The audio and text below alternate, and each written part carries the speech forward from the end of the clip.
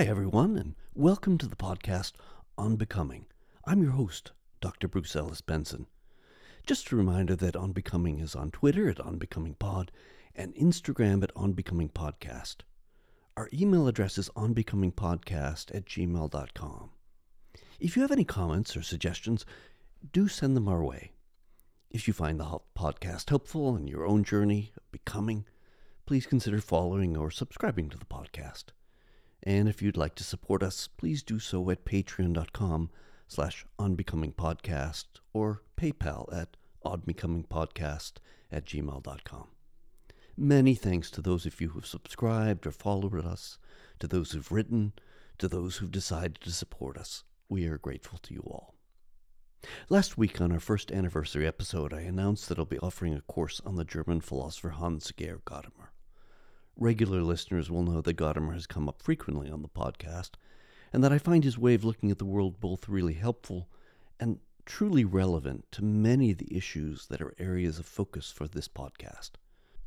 What some of you may not know is that I worked closely with Gadamer towards the end of his life.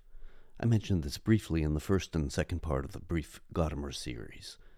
After studying Gadamer's thought for most of my scholarly career, and working directly with Gadamer himself, I think I can say with some confidence that there are few people alive today that know Gadamer's work and thought as well as I do. But I want to point out that taking the Gadamer seminar isn't just about participating in a class. You'd actually be inscribing yourself into a grand philosophical lineage. I studied with Gadamer studied with Heidegger, who's widely considered to be one of the most influential philosophers of the 20th century, even playing volleyball with him from time to time, much like Maverick and Goose in the original Top Gun. Heidegger studied under Husserl, who developed and formalized phenomenology as we know it today. From Husserl, you can trace all the way back to the Forte School, which included such luminaries as Novalis, the Schlegel brothers, and Nietzsche. Taking this class is, in a philosophical sense, like being descended from one of those original passengers that came to America on the Mayflower. Perhaps by now you'd be interested in further details about the course. The course will run for 4 weeks, with a 2-hour meeting each week. You'll be provided with a syllabus that includes all the reading, though you should know that this is going to be a pretty laid-back class. If you want to spend hours really getting the readings before class, that would be wonderful. If you'd rather just come to class and hear about Gadamer, that's just great too. For the duration of the course, you will have the opportunity to schedule office hours with me. During those meetings, I'll be happy to discuss Gadamer, other philosophers you might be interested in, content that's come up on the podcast, or even just to get to know you a bit better. The course will start in October 2023, and enrollment will close on October the 1st. Once enrollment is closed, I will send out an email to all participants with a survey that will be used to set exact dates and times. I'm sure we can work out exactly times that will work for everyone. The final detail, pricing. The course is $200. However, if you are already a Patreon subscriber on or before October 1st, 2023, there's a discount of $40. At the same time, of course, I realize that such costs can be prohibitive. If you're interested in the course, but $200 is just too much for you to swing, do get in touch. I'm confident we can work out something. And now we turn to the second part of my interview with Liz Edman. Listening to it again, I was struck just as forcibly by how powerful her message is. You might find it interesting to know that I discovered Liz because I was thinking one day, I wonder if anyone has ever thought about or written about queer virtue. I Googled the term, and there was Liz's book. But here's what makes this even more interesting. As soon as I saw her name, I thought, could it be? At Wheaton College, the chapel is called Edman Chapel. And yes, I discovered that she is the granddaughter of V. Raymond Edman, who was the president of the college from 1940 to 1965. He was a truly beloved figure. Having spoken myself in chapel at Wheaton a number of times, I had seen a little plaque on the pulpit that indicated that he was speaking in chapel, and while speaking suffered a fatal heart attack. His message was titled, "In the Presence of the King." Before we turn to the rest of the interview, Liz asked me to mention one thing, and that is that she'll be leading a 3-day retreat titled The Queerness of Faith, Pride, Authenticity, and the Call to Scandal. And that will be held at the Greenhouse at Barnes Close near Birmingham. That's the one in England, in October 2024. That's a ways off, of course, but if you're here in the UK, you might want to mark your calendar. And now, on to the interview. A basic question here is, and I say this as somebody who's written a lot of books and edited books and things like that. Usually books don't just come out of nowhere. So what led to you wanting to write this? You know that I'm an Episcopal priest, but I'm also a political strategist, and I have actually made my living primarily in the political world, which has been a really wonderful gift. You know, while the Episcopal Church has sort of like been making up its mind about ordination of LGBTQ folks and, you know, gay and lesbian folks back in the day when that was the big hot topic. It's been wonderful to have a career to fall back on and to support my family and me, but also to give me work to do in the world. I have long in my political work had the fortune to be involved in the movement for LGBTQ justice in that work. So a lot of my political work, not all of it, but a lot of my political work has involved promoting issues like marriage equality. I was involved in when the civil union law had just passed in Vermont, which was sort of a predecessor to marriage equality.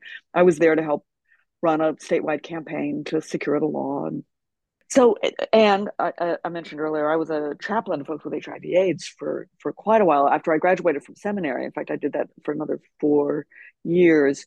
And so I observed, I would say, that even working exclusively within political circles, religious voices were making themselves heard, trying to impede the movement for rights and justice for LGBTQ people. And in fact, very often I observed politically, the loudest voices in the room trying to keep us from being able to have basic rights were voices of religious authority. So I'm listening to all this play out, functioning in my, with my political hat on, but I had already been through seminary. I was already in the ordination process. Like I'm thinking about this in both ways at once. And what I knew in my gut was that those voices trying to keep us, trying to keep our movement toward justice from happening, those voices were wrong. That they were wrong. And it wasn't just that they were problematic, that I knew through a theological lens that the message they were preaching was wrong, that the proclamation itself was problematic and even blasphemous. And that was just crystal clear to me. So the question then becomes, okay, well then why, and what does it look like to try to counter that?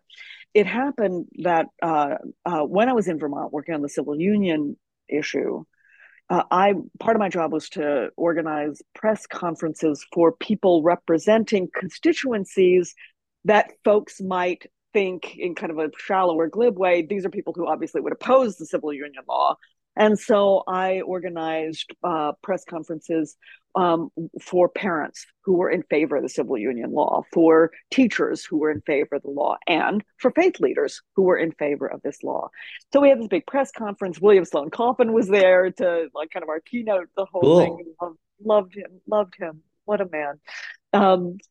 And so we had our press conference, and as we were scattering, you have reporters who were like chatting with people along the side, and unknown to me and unknown to Bill Coffin, sadly, a reporter had kind of gathered a group of clergy in kind of one corner of this church where we were having this press conference and was asking them, where in the Bible do you find support for the civil union law? And these and they weren't able to answer the question at all. They weren't able to reframe the question. They sort of began to stammer, well, love your neighbor, but they didn't really have a and it was a colleague of mine who came running to like grab me to say they don't know what to do, and by then the whole thing had broken up. But as soon as I heard the story, I thought to myself, that's not okay. It's not okay Mm-hmm. that clergy don't have an answer to that question.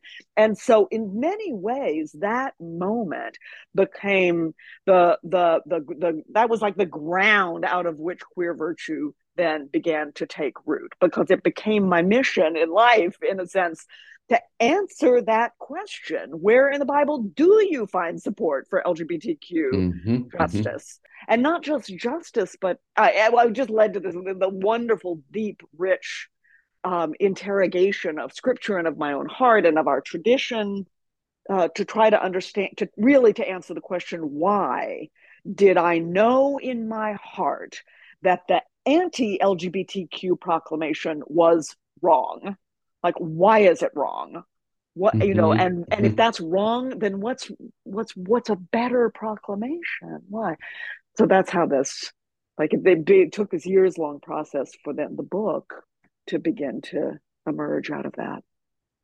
That's a wonderful story. I'm so glad that you wrote the book.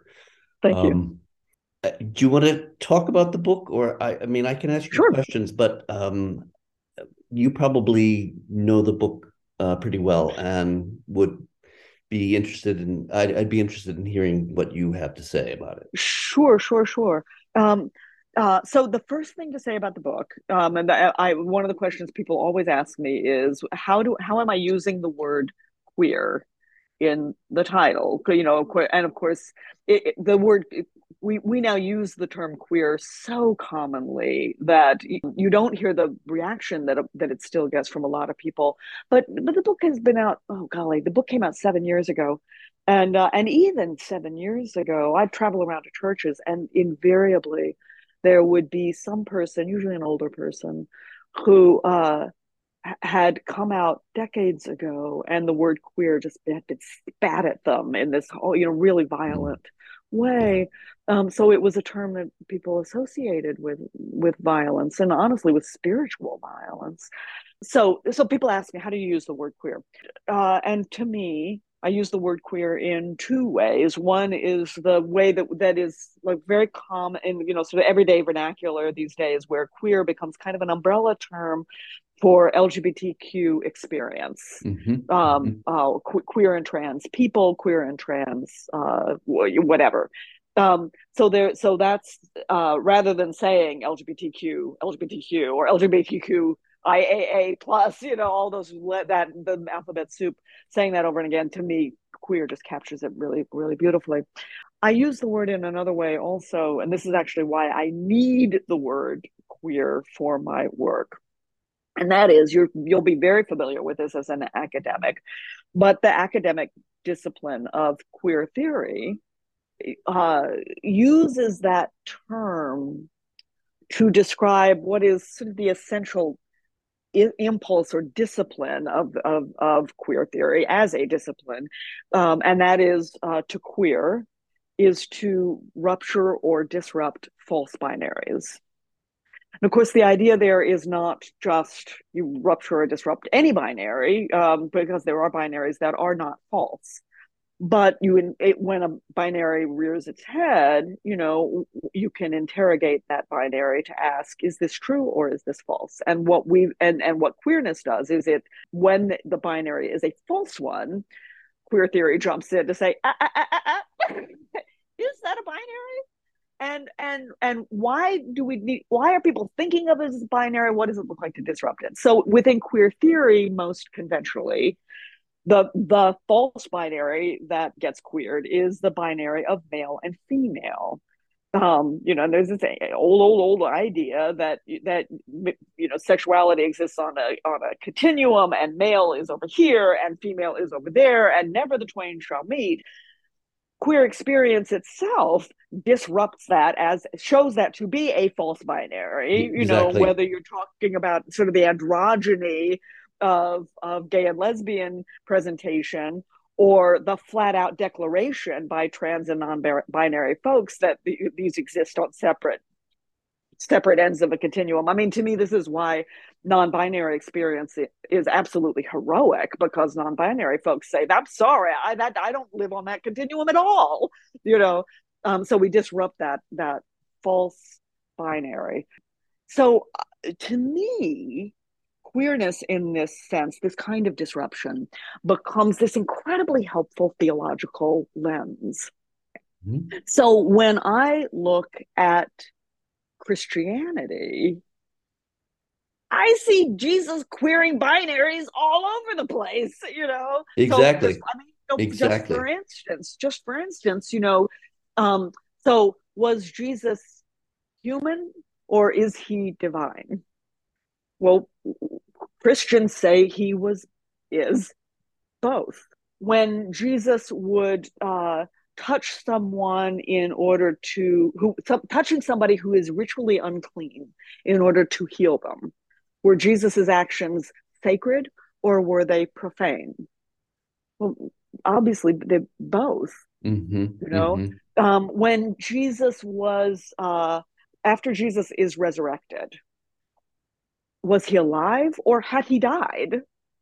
Well, we say both, Mm-hmm. right?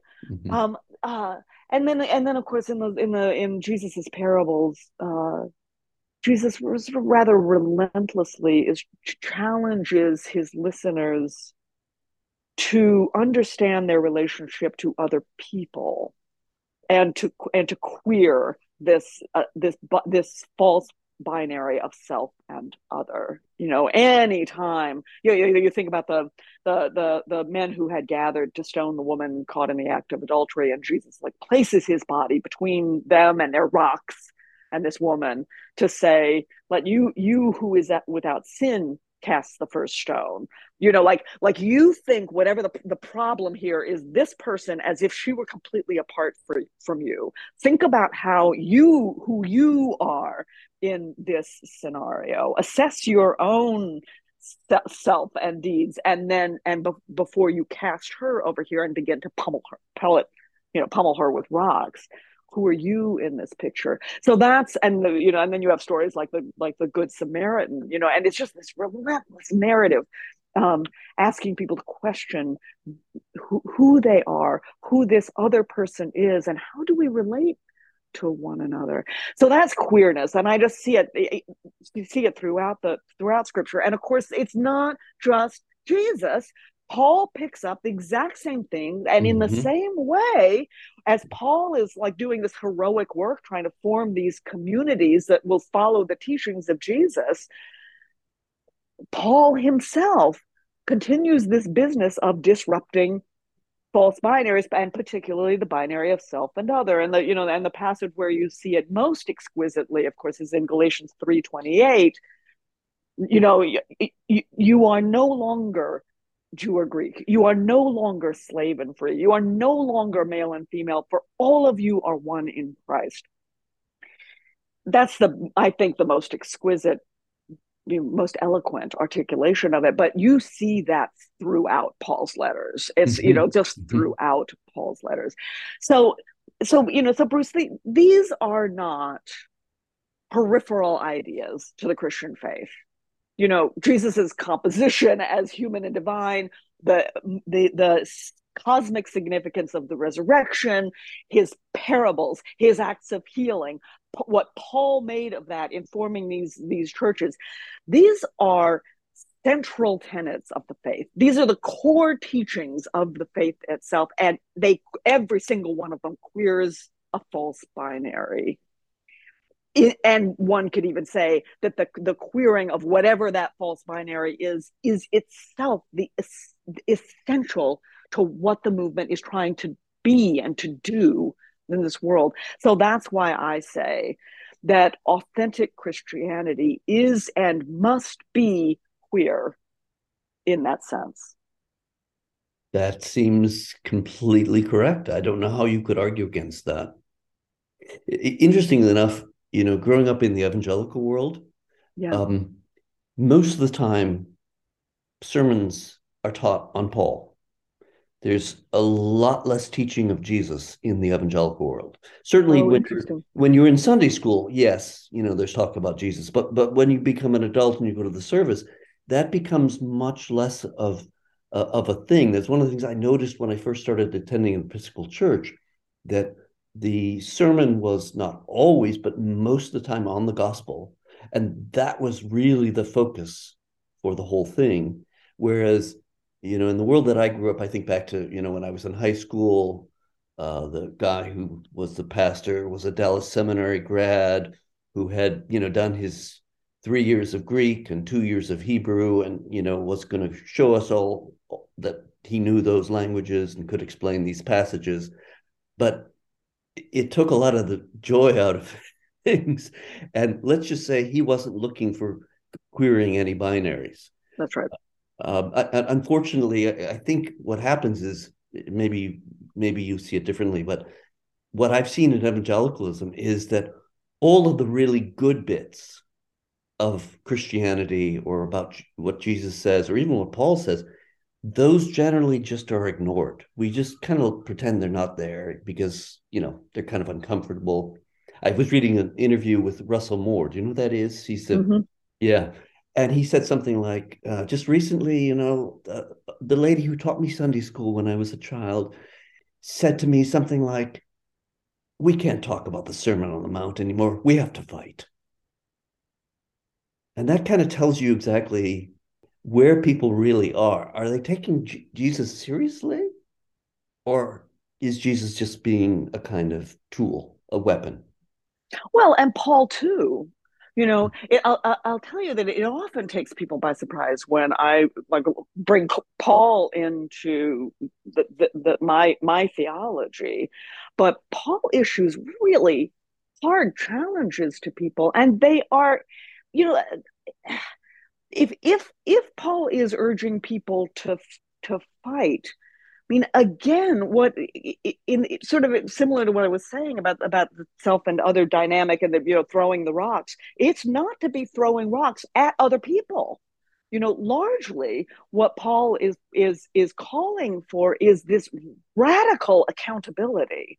Who are you in this picture? How are you living in this community? How are you holding yourself accountable for what we as a community say we believe?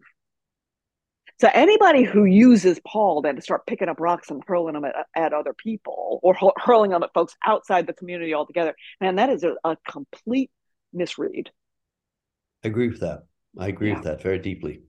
yeah. So I love Paul. I find him interesting and challenging. I find him, of course, whatever anybody thinks about Paul, he was an astonishing intellect, just an breathtaking thinker. Mm-hmm. Mm-hmm. So just stratospherically brilliant that his letters are. It takes time to comprehend what he's saying at any given moment because he's thinking so deeply and his brain is Mm-hmm. moving in so many different directions. So that's also, to me, it's just criminal when people take his work in a shallow way, in a superficial way. Mm-hmm. It's a way of disrespecting his work. But I take issue with Paul. That's part of what I love about him so much, is that you can struggle with Paul. You can say, "Oh, Paul, oh my God, like what were you thinking? Oh my God," you know. But because he's very human, he's very human. I'm so grateful for his writing. I'll also say, since you mentioned the Episcopal Church, that one of the really beautiful things about Episcopal tradition, of course, is that we, like many mainline uh, Protestants, like the Roman Catholics, we follow the lectionary, and of course, the lectionary hands you every week four readings: a reading from Hebrew Scripture, a psalm, a reading from the epistles, and a reading from the gospel, and a preacher can choose any of them or link them together. And to me, a community is far better served by preaching that balances those. Mm-hmm. Those readings should all be in conversation with each other. Those aspects of our canon, those portions of our canon, need to be in conversation with each other. So when Episcopal priests preach predominantly just the gospel, to me, we've lost something. My other spiritual home is a synagogue, actually, and it has opened my faith, my heart, my mind in profound ways, to spend time exclusively within the Hebrew canon. Just it's what a gift. What a gift. I can only imagine. That's not something I've experienced the last. So there you Yeah. go. Yeah. So, do you want to talk about some of the themes in queer virtue? Obviously, there are many different ones, and I will allow you to pick whichever one you'd like to start with.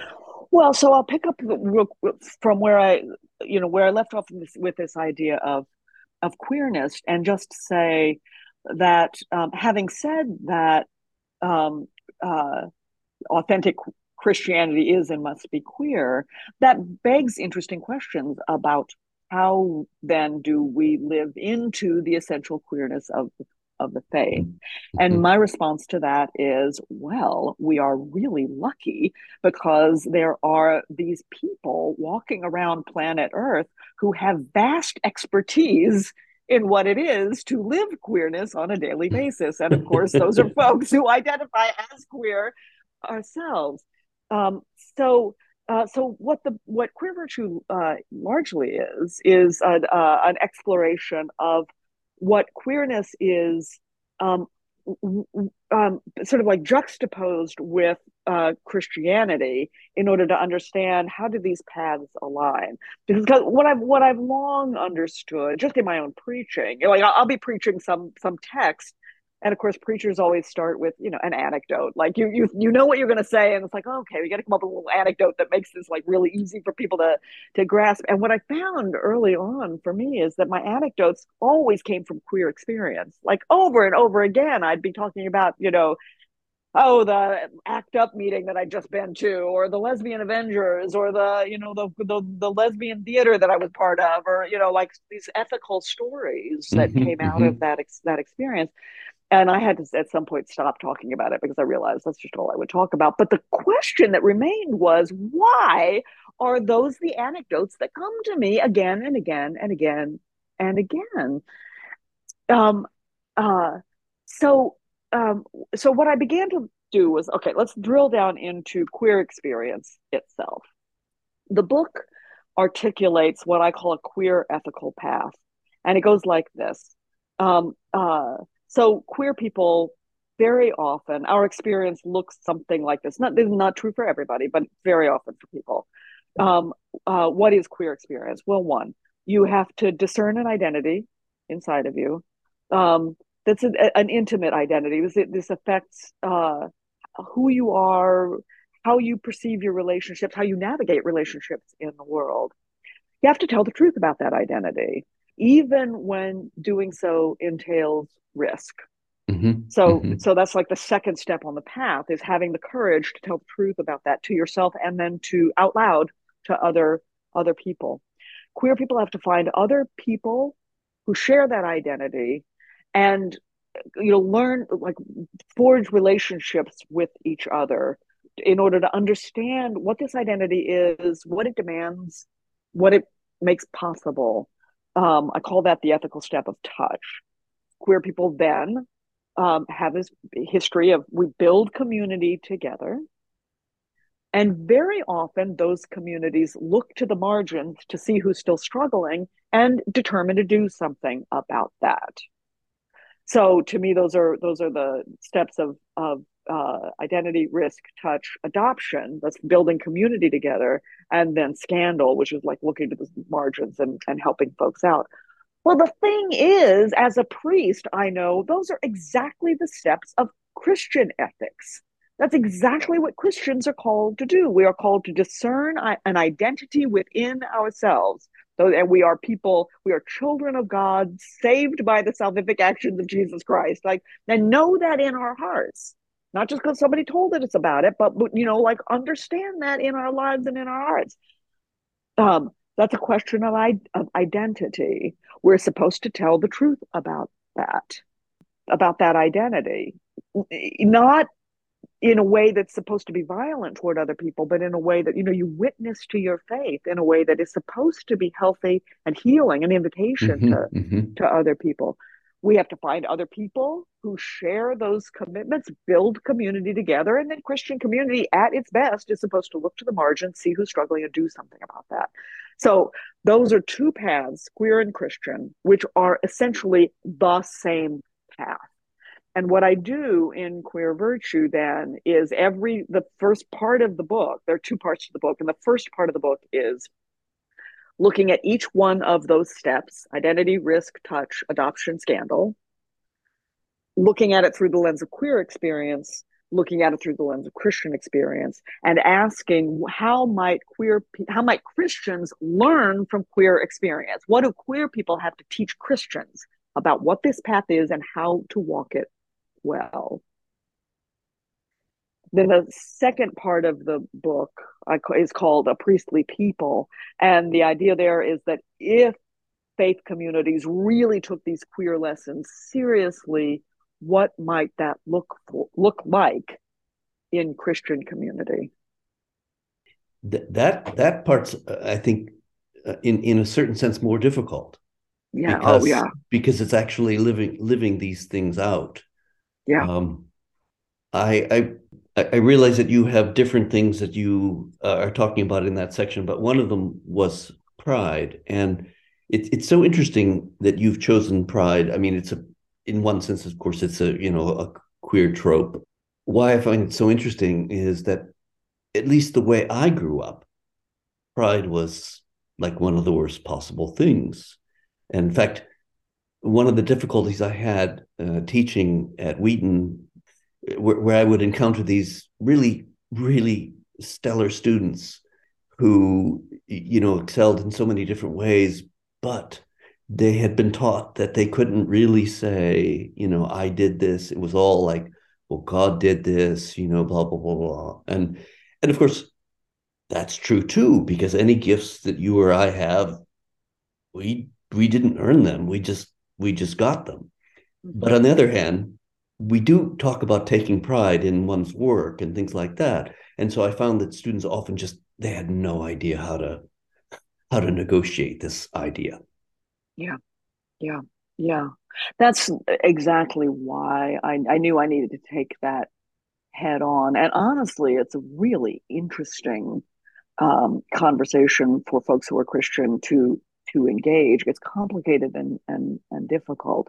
The queer people have had to and continue to have to work hard to reclaim a basic sense of self-worth, Mm-hmm. Mm-hmm. because our value as human beings is relentlessly trampled, particularly again by voices of religious authority. Yes. So, we get these messages in the public airwaves. You do not have to go sit in a church pew to hear this. You can just listen to the public airwaves right now and hear voices of religious authority telling LGBTQ folks, your identity is not an identity that doesn't actually exist, that is not of God. The more you say that this is an identity that's true, the more you debase God's creation. I mean, it's what we hear. It's horrible. They're horrible messages. And for so many queer and trans folks, they're spiritually eviscerating. Mm-hmm. So Yes. one of the first things that we have to do as a people, individually and collectively, is just get back in touch with that sense that, okay, I am a human being of worth. I am a human being at all. I am a human being. I know myself. I know the truths of myself. Those truths are beautiful and valid and valued. And then, and one hopes that a person can then make the leap into not just valued by me, not just valued by my community, but valued by God as well. That's pride. That's the journey into pride. And for queer and trans people, it is a life saving concept. We know this. I mean, Mm-hmm. literally life saving, being able to emerge into a healthy sense of pride can be the difference between someone killing themselves or turning and living a healthy life. So in the book, I refer to that as pride with a capital P. But as you say, Bruce, if you were looking for a concept where that best illustrates, encapsulates the challenge that we have in terms of dealing with religion, there's no word better than pride, because while it is this life and I would say soul saving concept for us, it is a salvific term for queer people. It is Mm-hmm. the word Mm-hmm. that is hurled at everybody, not just queer people, as you're saying. It is this word that gets hurled at people as like the worst sin, the worst sin. So in the book, I distinguish between pride with a capital P, this healthy, life affirming thing, versus pride with a small p that appears, relentlessly in sermons and hymns and, as this bad, bad, bad, bad thing. And yet, I think even folks who are not thinking through a queer or trans lens do have some sense that, if you are a parent, there are times when you are filled with pride in your children, for instance, and you can use the word pride. I'm so proud of you, Mm-hmm. and know that that's true. It's beautiful. There's something so important there that you're communicating, that you Mm-hmm. feel. It's a real thing that you're feeling pride in this beautiful, good, spiritually affirming, life-giving way. So I really question the kind of any glib use of pride as just bad thing. I think that's really I think it is simplistic, and wrong-headed. There is like a spiritual arrogance that is absolutely a problem, or anything that is separates people from each other. I am all by myself. I'm so wonderful, and all those other people are just so pathetic and that's so terrible, and I can punish them at will because I'm so good. Yeah, that's that perspective. There's something really wrong there. There's something Yeah. really unchristian there. Um, but let's not call that pride. Let's call that something else. Seems reasonable to me. So, a question that I have for you, as you go around and speak about the book, what are you seeing in terms of people who've read and inwardly digested what you've had to say in terms of how they are thinking differently? Well, first of all, I have to tell you that I'm not missing the reference there to our baptismal covenant of read. Well, actually, it's not this baptismal. That's my ordination vows, to read, mark, and inwardly digest scripture. I'll tell you, when Queer Virtue came out 7 years ago, it was really the crystallization of what many people were sort of reaching for. I'm not the only person who was thinking these things. The book itself that did, like, I think, was kind of an early marker and signpost for folks. But what I noticed two really important movements at a social level. One is that this business about the value of queer souls themselves is far more common, and I would even say taken for granted within queer community. You see queer people claiming their own spirituality with such beauty and joy and Mm. grace. I heard an interview with Billy Porter not long ago where he was saying the first thing they take from us is our spirituality, but and then moving on to talk about how beautiful queer spirituality is, so that's become more part of I would say kind of an accepted part of queer and trans discourse. Thank God. So many people still struggle with it, of course, but that's a real shift. And then the other thing that I see operating both at the communal level, but also at the individual level more, is folks come to me now asking, okay, so what does all this mean in terms of what we should be doing right now to heal a deeply troubled world? So, for instance, when in the first few years after the book came out, when I would go to speak, most of my conversations with folks focused on that first half of the book, that queer ethical path. What how does that all work? What's the theology? Where do I see that in scripture? That sort of thing. And for the most part, people kind of didn't know what to do with the second half of the book, which is saying, so this is what it means for us in our communal Mm-hmm. lives Mm-hmm. if we take this stuff seriously. Increasingly, particularly, I would say, in the wake of COVID, in the wake of George Floyd's murder, I've got more and more people who are coming to say, wait a minute, look, can we talk about this second half now? Like, what does this mean for us? How should we be responding to a world that is in crisis right now? One of the ways that folks will articulate that is they'll say, my church, my diocese, my synod, whatever, we have been open and affirming, welcoming and inclusive for years and years and years. And what's crystal clear is that it's not enough. What should we be doing now? And so that's this shift from thinking it's just all about queer experience, queer people, like, into wait a minute, queerness becomes this authoritative lens for how I live my faith. And many, many people are beginning to perceive that. That's the shift that I fundamentally, that gladdens my heart, really. That's wonderful to hear, and it glads my heart too. I'm a philosopher, but I always tell people I'm a very practical guy, and I'm most interested in studying philosophy that has something to do with real life. Liz, it's been a delight to have you on the program. Our guest today on the program has been the Reverend Elizabeth M. Edman, who is the author of Queer Virtue. The subtitle of that is What LGBTQ People Know About Life and Love and How It Can Revitalize Christianity. Thanks so much. Thanks, Bruce.